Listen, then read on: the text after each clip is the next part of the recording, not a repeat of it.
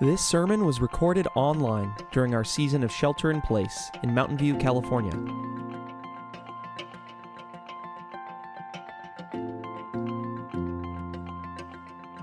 Today, virtually on this holiday weekend, as we recognize the beginning of ordinary time in the Christian calendar by celebrating the Holy Trinity. The first half of the Christian year, beginning with Advent and ending on Pentecost Sunday, reminds us of God's big story and plan for his people. This annual journey continually forms and renews our understanding of the fullness of who God is, the Father, the Son, and the Holy Spirit. One God, three persons, the Holy Trinity. How fitting that today, the beginning of ordinary time, where we now begin to focus on the life of the church as it grows in the midst of the world, that we pause first to reflect specifically on the Holy Trinity, the summary of all we have studied the last 6 months, and more importantly, impresses on us anew the fullness of the triune God we love, worship, and serve. Now, what do we mean when we use the term Trinity or triune God? Our Anglican foundational documents describe the Trinity with these words: there is but one living and true God, everlasting, without body, parts, or passions, of infinite power, wisdom, and goodness, the maker and preserver of all things, both visible and invisible, and in unity of the Godhead there be three persons of one substance, power, and eternity, the Father, the Son, and the Holy Spirit.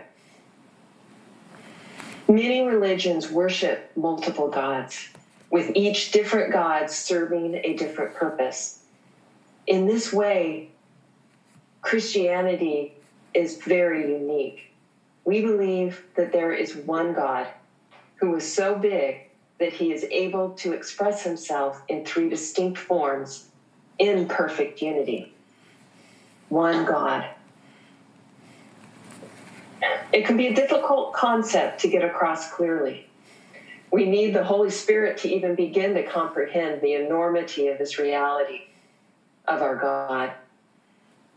The Athanasian Creed, which is an early attempt to describe the Trinity, it took 3 full pages in the Book of Common Prayer, trying to capture the mystery of being one God in three persons.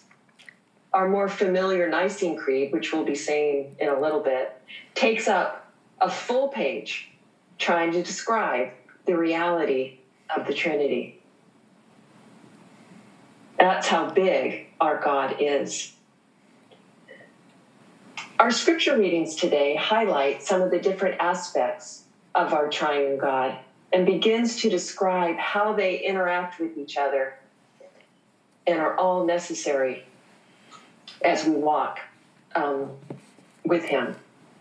Our Old Testament readings, both the Psalm and from Exodus, describes God the Father as holy and majestic, mighty, unmovable, and eternal. We're drawn to this majesty and power as Moses was to the burning bush. But it is God's holiness that prevents us from drawing near because of our sin and sinful nature.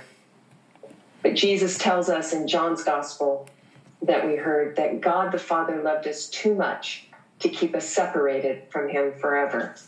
That familiar passage, for God so loved the world that he gave his one and only Son, Jesus the Christ, that whoever chooses to believe in him shall not perish but have eternal life. Jesus explains to Nicodemus and to us that God's kingdom is right in front of us. To become a part of it, we must be born from above through water and the Spirit. Now, Nicodemus didn't really understand what Jesus was talking about when he made this statement. It wasn't until after Jesus' death, resurrection, and the coming of the Holy Spirit on Pentecost that understanding began to take place. Water symbolizing the washing away of our sin nature, as we see from John's baptism, and our sins are completely washed away because of Jesus' redeeming work on the cross. And because of this work of Jesus, the Father sends the Spirit to guide us as we receive our new lives. Our spiritual rebirth finds us as full children of God, not just created by God or creations of God, but we become God's sons and daughters.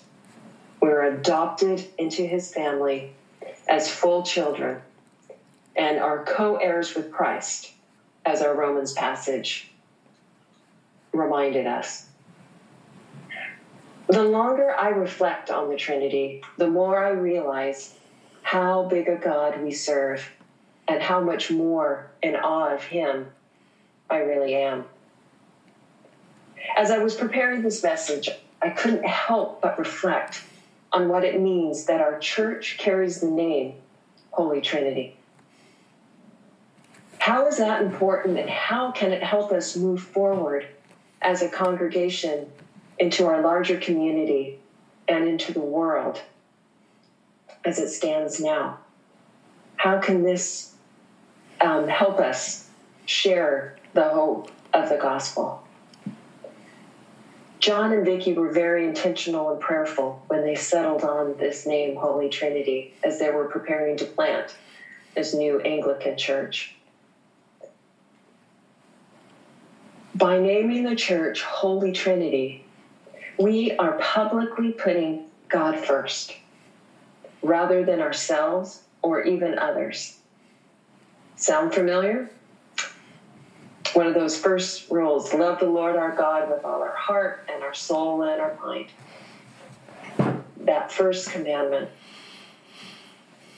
All ministry to each other and our surrounding community will flow naturally from our deepening relationship with our triune God.